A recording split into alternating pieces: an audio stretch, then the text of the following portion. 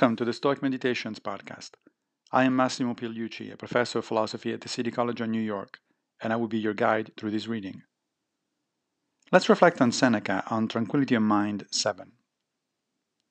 We should choose for our friends those who are, as far as possible, free from strong desires.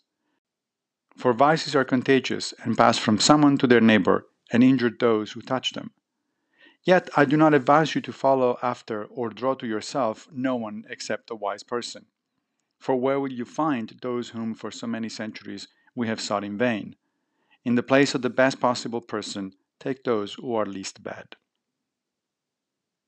There are two interesting things to note about this passage. In the first place, we need to associate ourselves as much as possible with good people, and equally importantly, stay away from bad ones.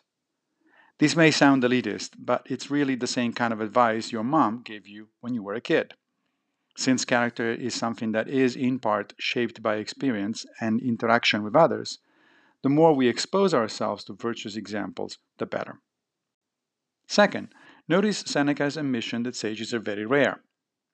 Although in several other places he identifies Cato the Younger as a sage, in his 42nd letter to Lucilius he also states that sages are as rare as the mythological phoenix, which according to Roman lore rises from its ashes every 500 years. A more prosaic way to put it might be, don't wait for perfection, yours or that of others. Do the best you can, right here, right now. Thank you for joining me for another Stoic meditation. If you like this podcast, please go to anchor.fm/Stoic Meditations and click on the support button. Thank you.